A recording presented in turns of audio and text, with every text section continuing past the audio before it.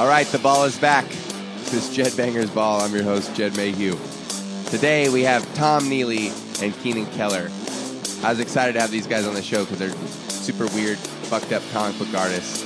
And we basically came together to do a record for their book that they're working on right now called The Humans. They asked me to do a song for the 7-inch that accompanied the first issue.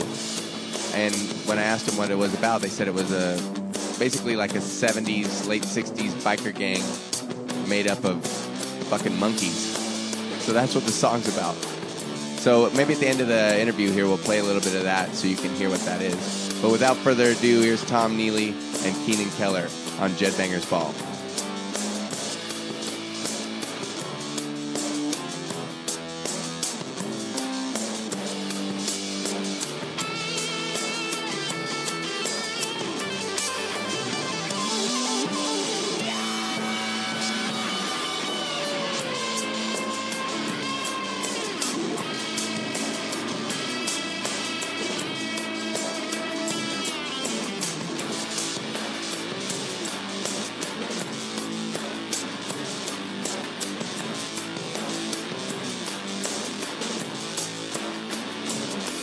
So, basically, I mean, I wanted to just start off. We have two people here today, so normally we'll have like one guest on, but we have two today. So, I wanted to find out kind of like what your guys' relationship was to each other and how you started working together. So, basically, I just wanted to know like how you guys met and how long you've known each other and that whole story.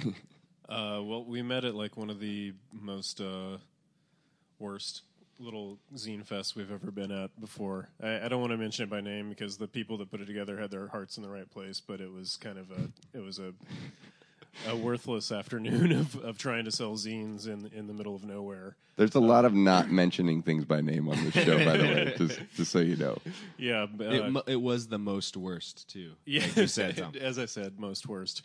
But we met there, and I had seen his zines before at other comic shows and stuff, and then I met him, and I was like, wait, you're not as weird as I thought you would be, judging by your comics. And then we found out we lived like right down the street from each other, Right. basically. Like we lived in the same neighborhood, like 5 minutes away. So yeah, so we started hanging out, fostered the talking relationship. about comics and stuff. Yeah. Yeah, and I wonder, like, just for people out there, like, what a zine is like a homemade magazine, basically. Yeah. DIY magazine. Yeah, homemade booklet, comic, art zine, whatever. Could be you about want. music. Yeah, it could be your diary, for Christ's sakes. Could be anything. And I remember, in the 90s, that was like a really big thing. Yeah. And what is like a zine fest in 2015 like? Or There's a lot of them. Yeah. A lot more of it now, I think, than... Well, I mean, it was big in the 90s, and then I kind of think it faded for a while. But then there's Zine Fest popping up all over. There's LA Zine Fest that's been happening for 4 years in a row now, I think, and SF Zine Fest, Chicago Zine Fest. Yeah, there's tons. Portland Zine Fest. They're all over the place now. I mean, it's still similar. It's still the same sort of thing. It's homemade art by an individual artist made in a small edition. That's usually what like a zine is. Yeah. But now you just have all types of shit. There's a lot more comics and mini comics being made that way now too. Well, it's interesting. It's almost like, to me, it seems like it kind of correlates with like the sort of like vinyl revolution, as far as like, in the late 90s, like when the internet kind of started getting big for everybody, all these things like vinyl records and zines and all this stuff kind of went away. And then it seemed like, oh, well, all this stuff's not going to be around anymore because everyone's so into digital. But then it all became like collector's niche, kind of like specialized thing.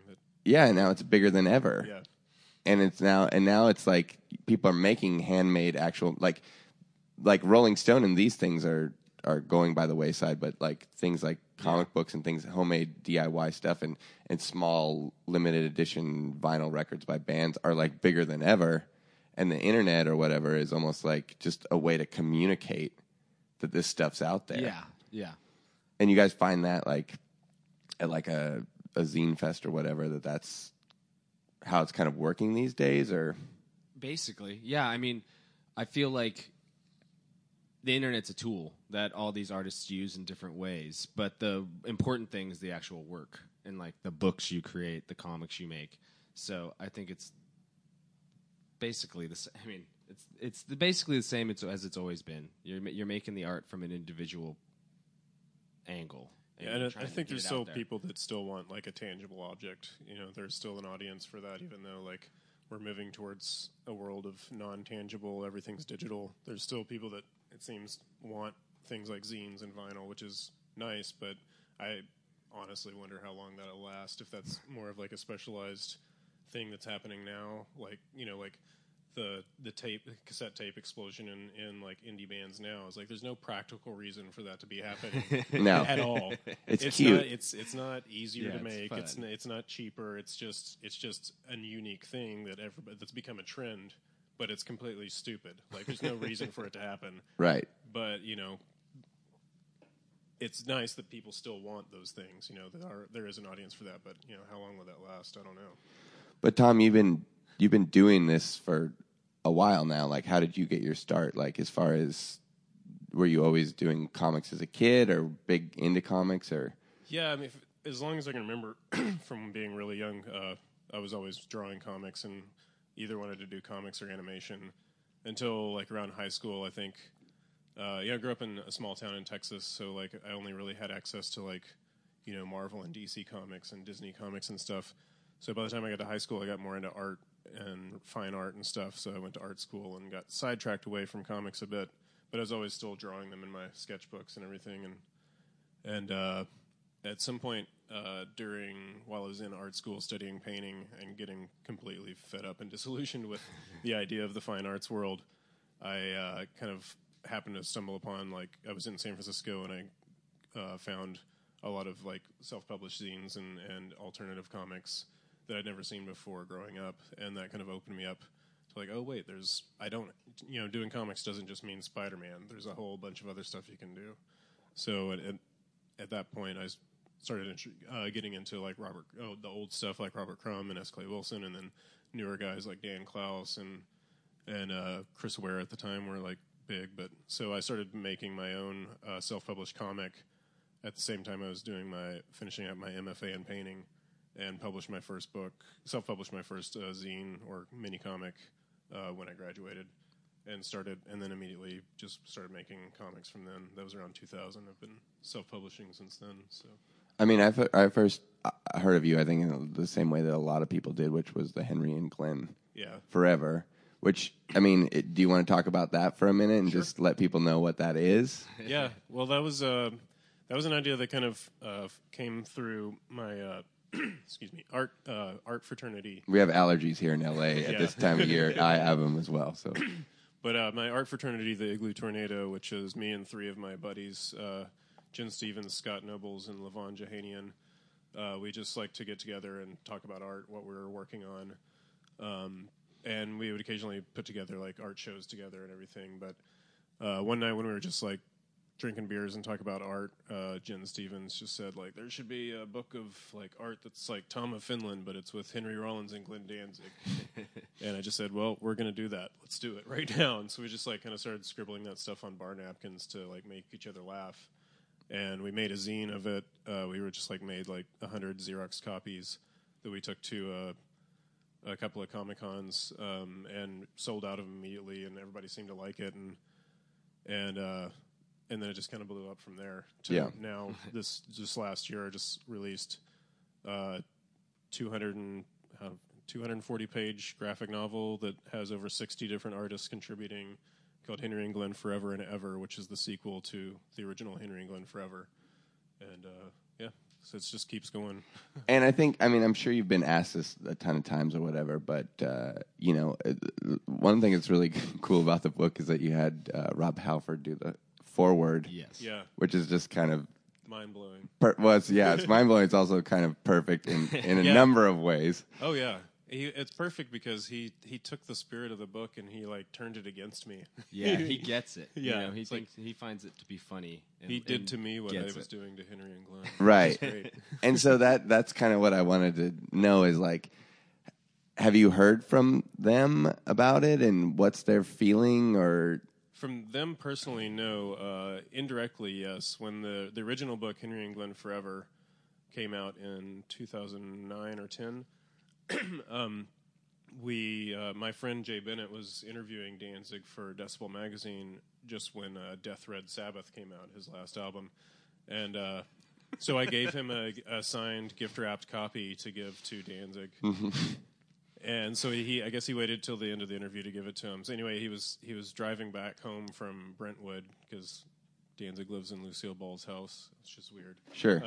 It's fitting. And Jay was actually really upset. I was like, what happened? What happened? He's like, I'm really bummed out, man. It was a really great reaction. You're gonna love it, but it made me really sad at the same time. And so then Jay got home and he sent me a transcript of Danzig's reaction to finding out about the book, and I made a comic strip of that, which is actually the last page of the new book, Henry England Forever and Ever.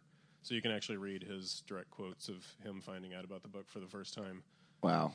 So we have to track that down then to find out what his The reaction. reaction's perfect. Yeah, it's too. in the book. It's exactly and, what you. he just throws a little fit. He's like, "What's wrong with this internet generation?" Like, He's notoriously known for his sense of humor and good natured way of taking any ribbings towards him. On the other hand, I think Henry Rollins wrote something in his LA Weekly column recently where he said I will never read this book, but I love that it exists. I remember reading that, which is exactly what he would say too. And I mean, the thing about it is, it's obvious. Like, of course, we're all huge Danzig fans, huge Misfits fans. Everybody huge Black involved Flag in the fans. book loves them. You know, they all comes from a place of love. But you also have to be honest with who they are as people and icons as well. They're funny. As well. They're funny to make fun of and to love. Henry Rollins' poetry is it's hilarious. Anybody in the public figure is. I mean, we really don't do much more than what Mad Magazine does to every other celebrity. It's just we just specifically targeted them and put them in a ridiculous scenario. Do you think that you would ever do something like that with another musician or artist, or do you think that that's I don't think it works. It doesn't work, right? People throw that at me all the time. They're like, "Oh, why don't you Ian MacKaye and Jello Biafra opened up a petting zoo." It's like that's already too complicated. Right. You say Henry and Glenn forever, and everybody gets it. Right. I mean, I think it's perfect to just have it be the one thing. I mean, like you said, it is perfect just the way it is. And so, Keenan, I wanted to kind of ask you sort of similar question and ideas about yourself, and I know you because I used to play in a band with your wife. Yes. And the Intelligence, and it's our friend Lars's band, and we were members of it. And that I guess that's how I must have met you. Yeah, I think I met you at Larry's house at a party one time, right when you first started playing with Leslie and the Intelligence. Right, Larry from In the Red Records, who we put out the records with, and I met you there, and I think when Leslie and I were driving together to San Francisco to play a show and listening to Metallica. And this is my voice is like this because I was doing Enter Sandman. Or no, I was doing Master of Puppets karaoke last night. That and allergies together. But we were listening to all this early Metallica stuff. And she had a copy of all the Drippy Bone stuff. Oh, like Galactic Breakdown? Galactic Breakdown. And so I read all your comics on the way up because they were all in the car. Yeah. And she's like, I keep them in there, in case someone wants to see my husband's work or whatever, And I didn't know you at the time. But then I also was aware of your stuff because you'd done some artwork for that band, The Spits. Yes. And I just wanted to know, did you start out doing artwork for bands, or were you doing comics originally too? And no, I originally I went to film school thinking I'd be like a filmmaker. I thought I'd write scripts and make movies. Then quickly when I moved to LA, realized I was never going to do that. I hated the industry. It was like the worst existence I could have imagined for myself. So I started looking towards other things I loved, and I love art. And then I really realized my first love had always been comics as a kid. But I kind of put them on the back burner because I can't draw. Right. I mean, your style's pretty raw compared to Tom's. Oh, there's a giant difference in taste and skill level and lots of things. But yes, mine is, it's also because I didn't draw my first comic until 2009. That Galactic Breakdown #1 is the first comic I ever drew. Right. But before that, I'd started making zines and self-publishing and just doing like drawings and putting them together in books. That led to becoming a part of Dribbble Books, and then that's what led to me started focusing on comics again. And that's Galactic Breakdown was the first comic I ever drew. So Roids is the first character I ever came up with. Which before I met him at the most worst comic show ever, I had found Galactic Breakdown #1 at I think Secret Headquarters, and I remember like me and Johnny Ryan both looking at it together and being like, "This is the dumbest, most amazing thing we've ever seen before." And I think Johnny Ryan like went home immediately and drew tribute art and sent it to you. Yeah, he did a drawing of the first cover and put it on this blog, Covered. Yeah. That was kind of well known in comics world, because you just take an original cover and you redraw it in your own style. And he did that with that, and I still think more people have seen his version of the cover than mine, or the And comic what's itself. that called when you it's a specific thing? Well, an homage. I don't Well, know. yeah, I didn't. I was reading the Humans book, and at the end of it, Pinup? yeah, I guess so. At the end of the book, there's a bunch of different. Oh yeah, pinups. That's what they call them? Yeah, well, there's like alternative covers sometimes, but for us, we those are pinups. The artists just do a one-off drawing for us. Yeah, I've noticed it in comics for years. Yeah. That it's like it's a accepted thing and pretty common. But is the idea then that you The are idea when you were a kid, you would cut it out of the magazine and pin it to your wall like a poster. right? But it's also like artists. It's hard to collaborate as cartoonists Right. as well, and like musicians can go jam, but cartoonists is like, oh, can I draw your character for Yeah, you? yeah, and yeah. then it's like, yeah, fuck yeah, I'll do yours, Yeah, So that's it's one level of like collaboration that because lots of cartoonists just wish they were rock stars, but they can't be.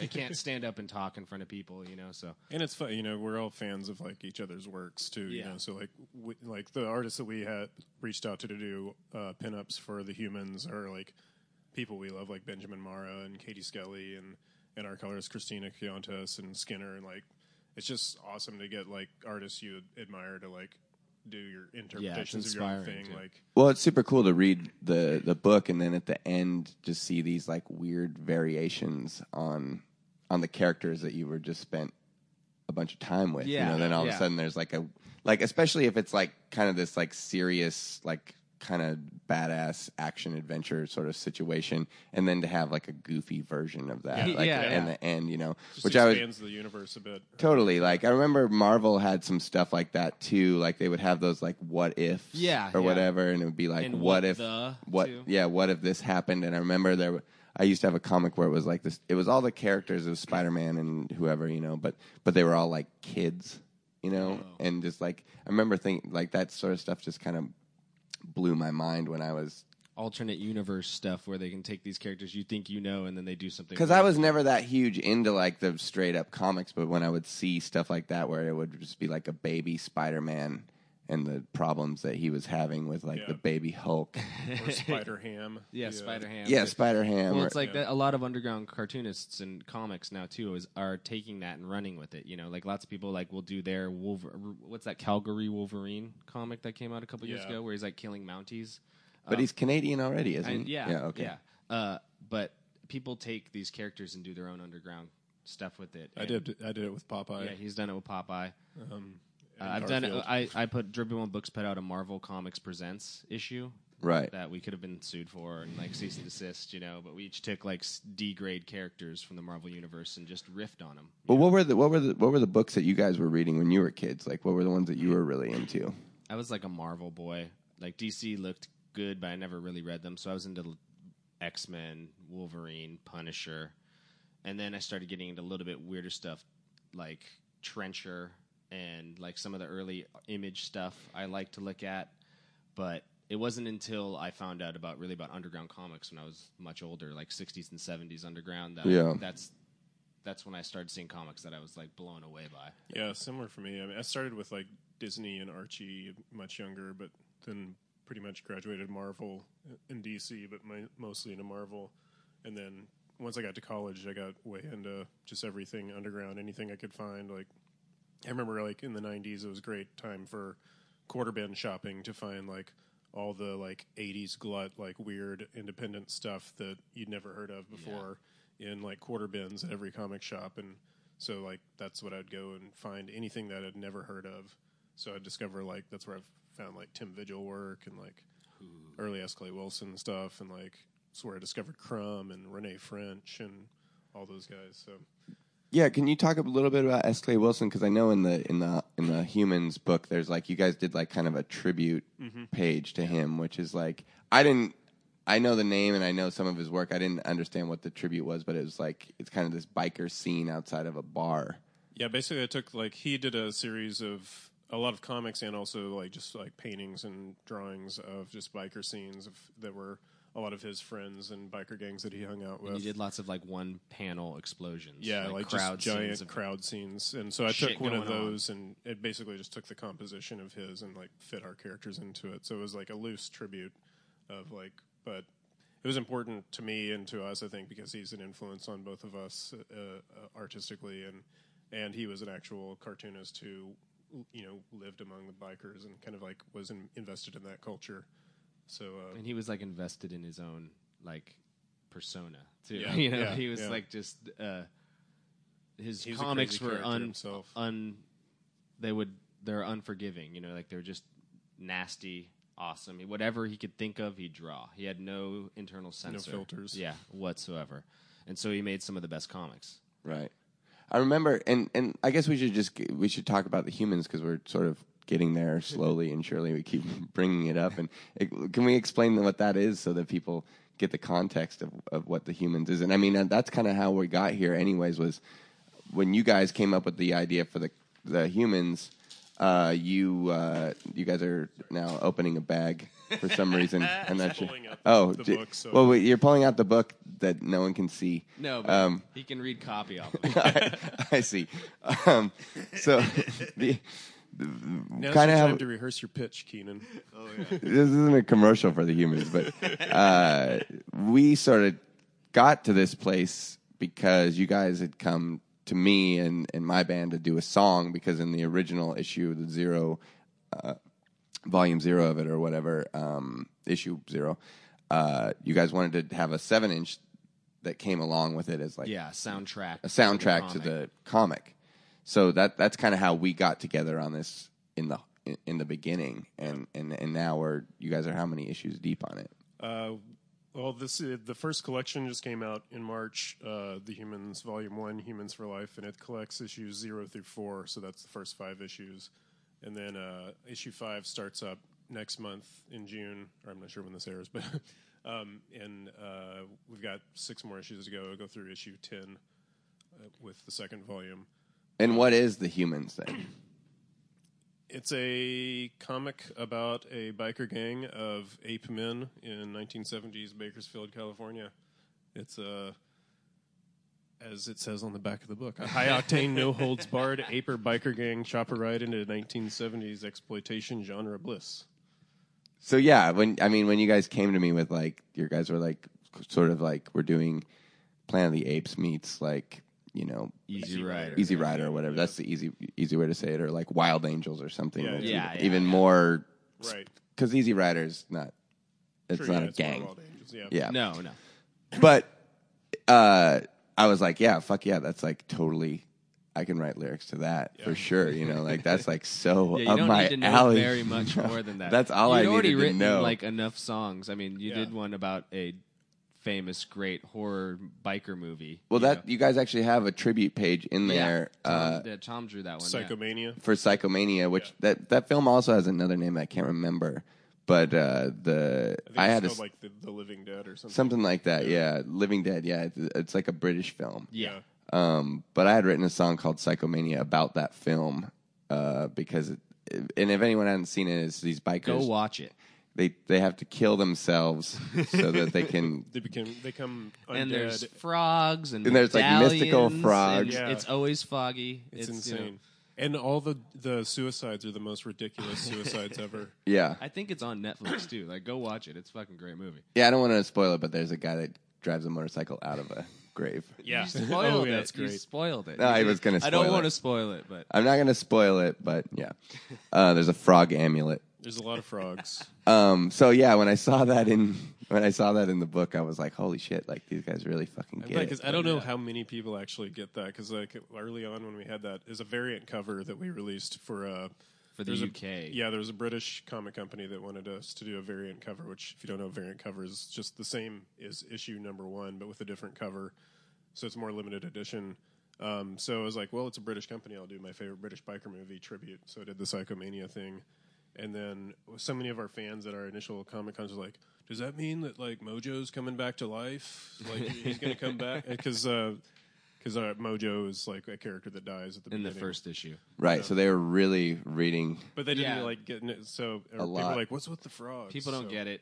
But that's fine. That's fun. 'Cause Sure. I get to say, like, go watch this movie. Yeah. So, because that's what, I don't know, that's part of what we like about this. We is like, get it. We're That's steeped in what that it's about. exploitation cinema, and we're exploring that fun world, and we hope that'll, bring Well, that to other people. I mean, I totally get it, and I think I feel the same way in the sense of like I have a really hard time writing songs about like love and girls and stuff. Really? But, yeah, but if I see a movie where there's dudes that are killing themselves so they come back to I life, gotta write a song and there's going to about be a this. frog involved, which I love frogs already, so that it just makes it perfect. So I totally understand, and then that just falls more in line with what you guys are into. Yeah, and it's about like a tone that we're trying to present too. So like that still fits in our world, even though it has nothing to do with it. But the tone is what we're going for.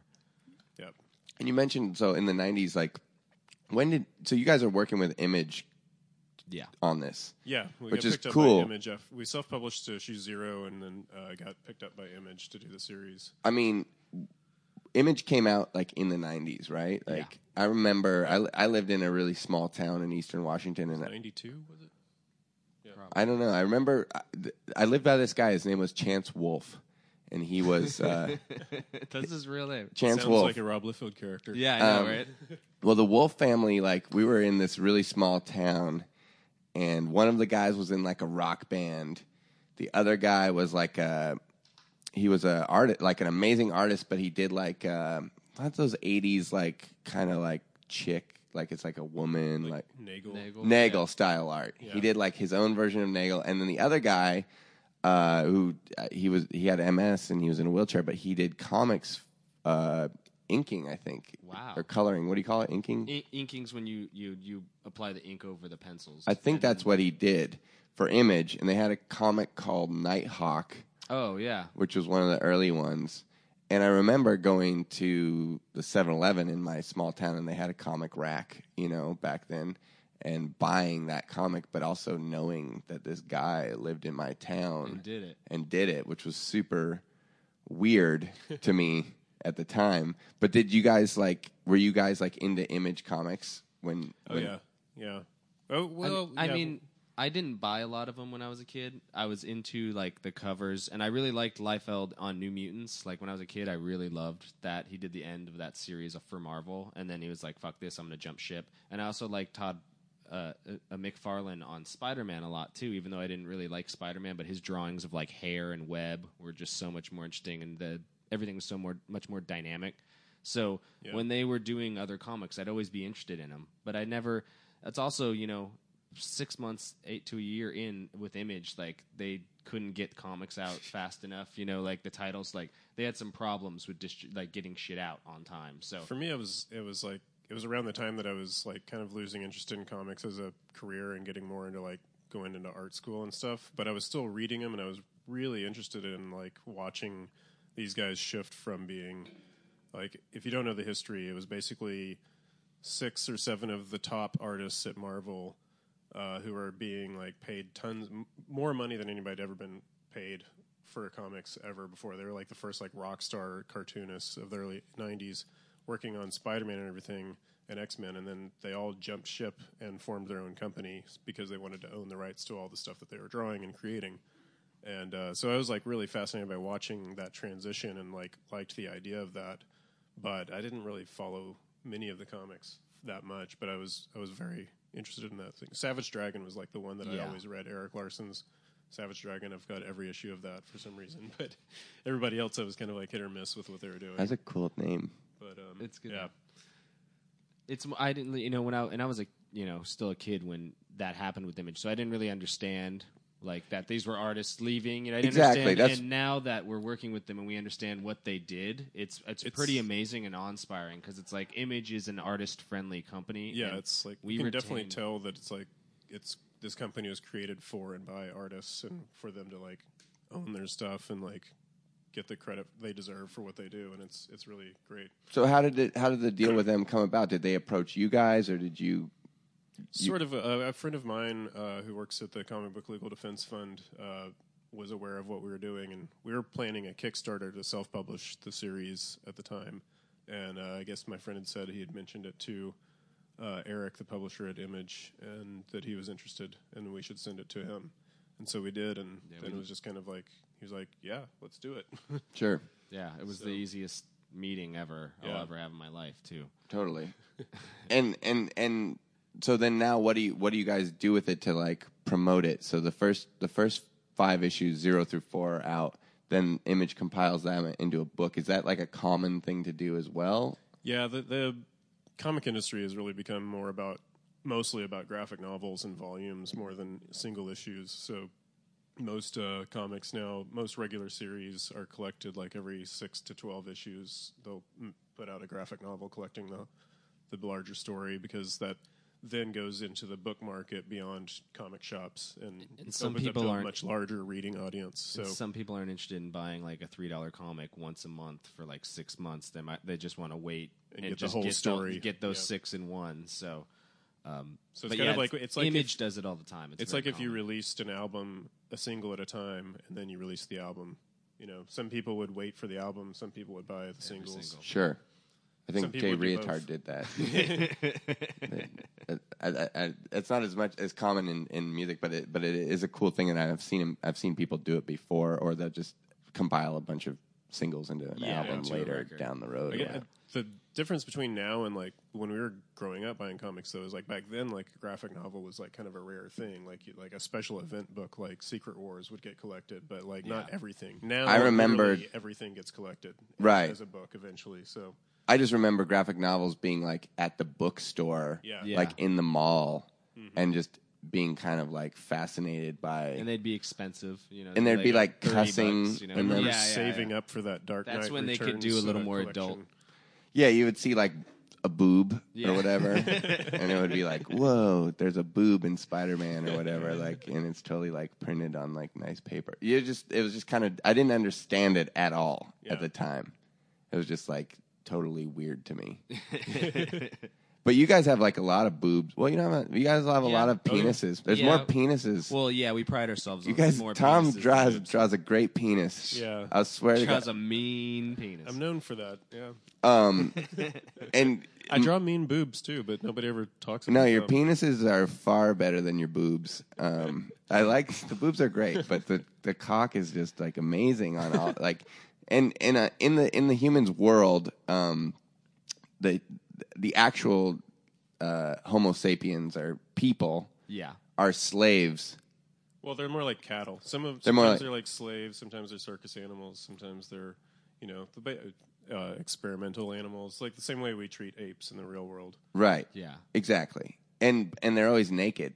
Yes. Yeah, same way we Why treat would we apes in the real clothe world. animals? You know, they don't do anything. It doesn't do anything for me. I mean, Well, except for occasionally we might dress them up like a clown for laughs. Like you Right. might dress up a human in ape clothing. Well, they 'cause in that's the hilarious. series they also use them to like fight.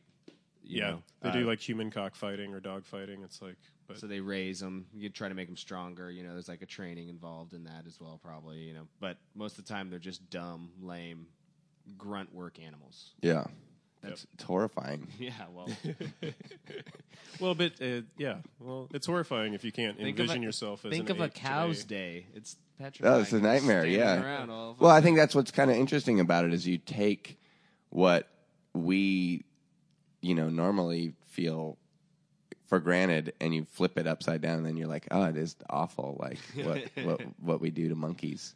It's funny to me to see like how like horrific that is to some of our fans too. Some It's people like, are it's really upset about it. entertaining. I didn't think about it until I read it, and I was just like, this is horrifying. Like, To me, I've been a vegetarian vegan for like 20 years now, so it's like to me it's just like makes sense. Like why wouldn't you like do experimental drug experiments on your human slave. But like then everybody's like, oh my god, that's horrifying. And like, And I eat that meat, just and I makes know I'm a sense. murderer. I've seen you do that you to know, like, I monkeys. understand So it. Right. And so what's next for the humans then? You guys you got the next issue coming out is number 5 or Yeah, Yep. number 5 in June. yep, and then it'll be issues 5 through 10 is kind of finish off the first major storyline that we're working on. So that'll all come out by the end of this year. And do you go to like say you go to Comic-Con and what's the point of like going to a Comic-Con or something like that for you guys? Like is it promotion or just I ask myself that Yeah. every time. Well, there's multiple. I wonder things. about it in the sense of like what is South by Southwest for bands? Well, What is it's interesting. It's a Sundance little for different than filmmakers? that. It's, Yeah. Well, actually, I don't know. It depends on where you're going. Like, if you're going to like a smaller convention, like the smaller alternative press conventions that we go to, it's more like, you know, you're standing there selling your stuff and meeting fans and stuff. But like Comic-Con, like San Diego Comic-Con, it is more like South by Southwest. Like 15, 20 years ago, it was a small place where you'd go and sell your stuff. It's Now like bigger. it's like the biggest thing in the world, and you go there basically to network and make deals and find jobs. Yeah. And, like be seen and like you do some signings Hang and out. stuff, but it's like a fun, totally too. different beast. It's not, you know, and it's taken over by the Hollywood industry now. So comics are very peripheral to it. It depends what you're doing at them too. You know, Yeah. like if you're going to do one of these monstrous ones like Comic-Con, you don't want to be like running a table or anything like that because it's impossible to Well, it get just one. costs him. I did it costs for too much. It's impossible to get one. You know, all that. It's much better to go and like tactical strike, like get in, do a signing at a booth, get out. You know, then get to hang out with all these cartoonists, people you don't get to see Yeah. from all over the world. You know, to me, most of the time, the cons I want to go to them for a social element as much as anything because I don't get to see all these guys very often. You know, Comic-Con cartoonists used don't. to be doable as like a tabling thing. I did it for 10 years, but then it just like got so expensive to have a table there that I gave up, and then it became like just a fun networking kind of like, let's go. Yeah, it's fun to See be what there and happens then there. leave before it gets crazy on like It sounds like Saturday. South by Southwest. It's Yeah, like you yeah. want to go in and play like 1 or 2 shows and then get the fuck out of there Yeah. as Yeah. soon as possible. Yeah, like last year we went in for like 2 days, did a signing or two at Image, and then Went to a couple went to parties at night and then got out of there. Yeah, And it was fun. We left on Saturday before when it gets like so Whereas- disgusting where it smells like crotch. Like and 5 farts years ago, everywhere. I'd be there for 6 days behind a table as my mind Yeah. just slowly turns into oatmeal That as you shit'll watch kill people you, walk you know? by all day. It drives you nuts. It's insane. It's one of the most psychedelic experiences you can have. And it's one of standing the- behind a table for 6 days at that thing. It's one of the best things we could have learned by doing self-publishing too. Is like now we know like some of these events, it's just good to get there and do like a couple things and get out. And other ones we should table. You know, like We're doing one in North Carolina next month called Heroes Con, so that should be interesting. It's our first time to go there, but it's more of a smaller, like, we'll be at a table selling stuff. And Yeah, are there ones that are cool that you really like and like? oh yeah. There's some that are just a blast. Yeah. It's like a cartoonist camp. You know, everybody Yeah, stays in they're the all over same the place. hotel. Everybody just gets hammered and hangs out all night, and then wakes up really early and goes to their table hungover. You know, and then you do it again. You know, That's great. Well, what's the next thing for? Is there going to be like a humans cartoon or is there? we'll see. I don't know. We'll see. We're just kind of concentrating on getting the comics done. We'd be open to that. We'll see what happens. It'd be I cool. mean, anything but that would be something that we would love to do. Yeah. But right now, Tom's so ass deep in drawing comics that he's just got to look at one thing at a time. But Well, we we're should be hoping clear about to- that. So, Keenan, you basically write the story Yeah, I write a script and then he draws and it. then he draws it. And and then then Christina Cayantas colors Colors it. it. So you have it really easy yeah, basically. compared to Tom Compared Well, to he's Tom, done yeah. for the most part. because you just watched Planet of the Apes and a bunch of biker movies and then just And I just take write some stuff shit. out. Yeah. You Yeah. steal And it everything still from takes that, me and way then Tom too has long. to actually. But yeah, then Tom's got to draw it, and he's Not got gonna to draw it all. He's got to decipher my dyslexic scripts too. You Yeah, know, there's and a like- lot of editing involved. Yeah, there's editing. So Yeah, but because we're figuring it out as we go, this is the first time we've done like a monthly series. So like, yeah, we're not really and or it's the and first we've got time kind of like I've our ever own- written for somebody and he's ever drawn. Yeah, something that somebody so else we're has written. figuring out our rhythm, but it's been funny because like when we got to issue 4 and he got me the script, I was like, Yeah, it was huge. It was way too holy big. shit, this is like 3 issues worth of script. Like, so I had to like squat, and we didn't have Yeah. time to like change that, so I had to squash it down and edit it down to like I think it works Yeah, fine. we just talked but, about like, okay, let's cut so there's a lot this of that. and let's truncate this, and then boom, I'm like got it in I'm there. not just the penciling inker. I'm also like the director and the editor and the everything else, except Christina's coloring it, and she does the final art that makes it really great. But Well, I think it's awesome, and I think like if you're into like biker movies or exploitation or music or film or art or anything like that, then you're probably gonna totally dig this fucking comic book. Yeah, because hopefully. it's pretty raw stuff, which is what's awesome about it. Because there's not a lot of that kind of shit out there right now. No, Like, I mean we're trying to make it as raw and fun as possible. we want to make like as close to something that could be an underground comic today, but have it be put out through like a large chain of distribution. Sure. But it's not Image like is we're allowing us to. We're not even really trying to do that. That's No, just it's just what us. it is, Like, I mean, yeah. I don't know how to do like a polished, like fancy modern comic. Like this is like what we do. Yeah, and So- Image, the best thing about them is that they've had no say in the content of Yeah. the book. They've not one note, not anything. They're not like, can you dial back a penis or anything? None of that. So right. We get to do what we want to do. And where can people find it then? Like, It should be in comic shops and bookstores everywhere now. It's also on Amazon. Like the first volume collection is only $10. It might be even cheaper on Amazon right now. Yeah, I think it's like $9.30. And then each issue, starting with 5, starts coming out monthly in June. Those will be in comic shops first Wednesday of every month. For So the if rest of the you year. want it, just go ask your comic book shop dude, or Yeah. look it up online. It's Yeah. on Amazon.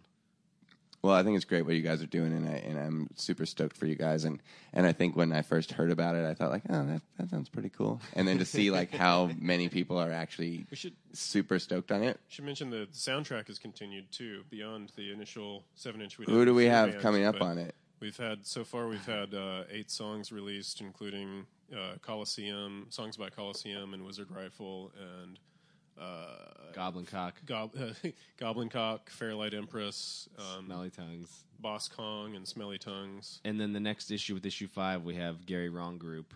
Oh, awesome. Speed Buggy, Speed Buggy, and Degreaser. Yep. And then upcoming, we have stuff from other bands like Saviors, Witches of God, and who are some of the other? You had some. The funny thing is we both have like our own set of bands that we've been talking to, and like mine are all metal bands. His we are will weird be punk having bands. another 7-inch put out that won't be collected any other time. Oh, It'll yeah. be a one-off. That's going to be the Cunts and Bits of Shit on In the Red. Oh, cool. So that should be coming out. That should be That's in 2 those different songs. bands. Cunts. And Bits of Shit. Not cunts and the bits of shit. no, that's 2 bands. Because sometimes we No, play on we're- this show like this game where I give you a band name and you have to tell me whether it's real or not. And That's cunts funny. and the bits of shit When could we have tell been people on about there. our soundtrack, Bits of everybody's Shit like, "Are is these really real good band names?" Every time we're like, "Are these real band names?" Yeah, all the cartoons, Yes. Goblin like the comic Cock. book reviewers. Yeah. Yeah, cunts. Yeah, if you don't know the stuff, it does sound It like you're sounds just making absurd. it up. It sounds absurd, but it's exciting. I'm excited because Yeah. I love the Cunts and Bits of Shit. Kind of like got back together to record a song for it. So Yeah, it's like our awesome to- Ozploitation 7-inch coming out like at the end of the year. That's So, killer. That's great. Well, fuck. Well, I'll look for it then. Yeah, well, the LP will be out by the end of the year from Magic Bullet Records too. Yeah. So Is there anything you guys want to keep promoting it, Shit. or Yeah, we got a lot of stuff. can we end the show? sorry. No, thank you so much for coming in. It's great, and I love the fucking book, and I love what you guys are doing, and appreciate you guys being on the show. Thanks, Jed. All right, thanks. All right, man.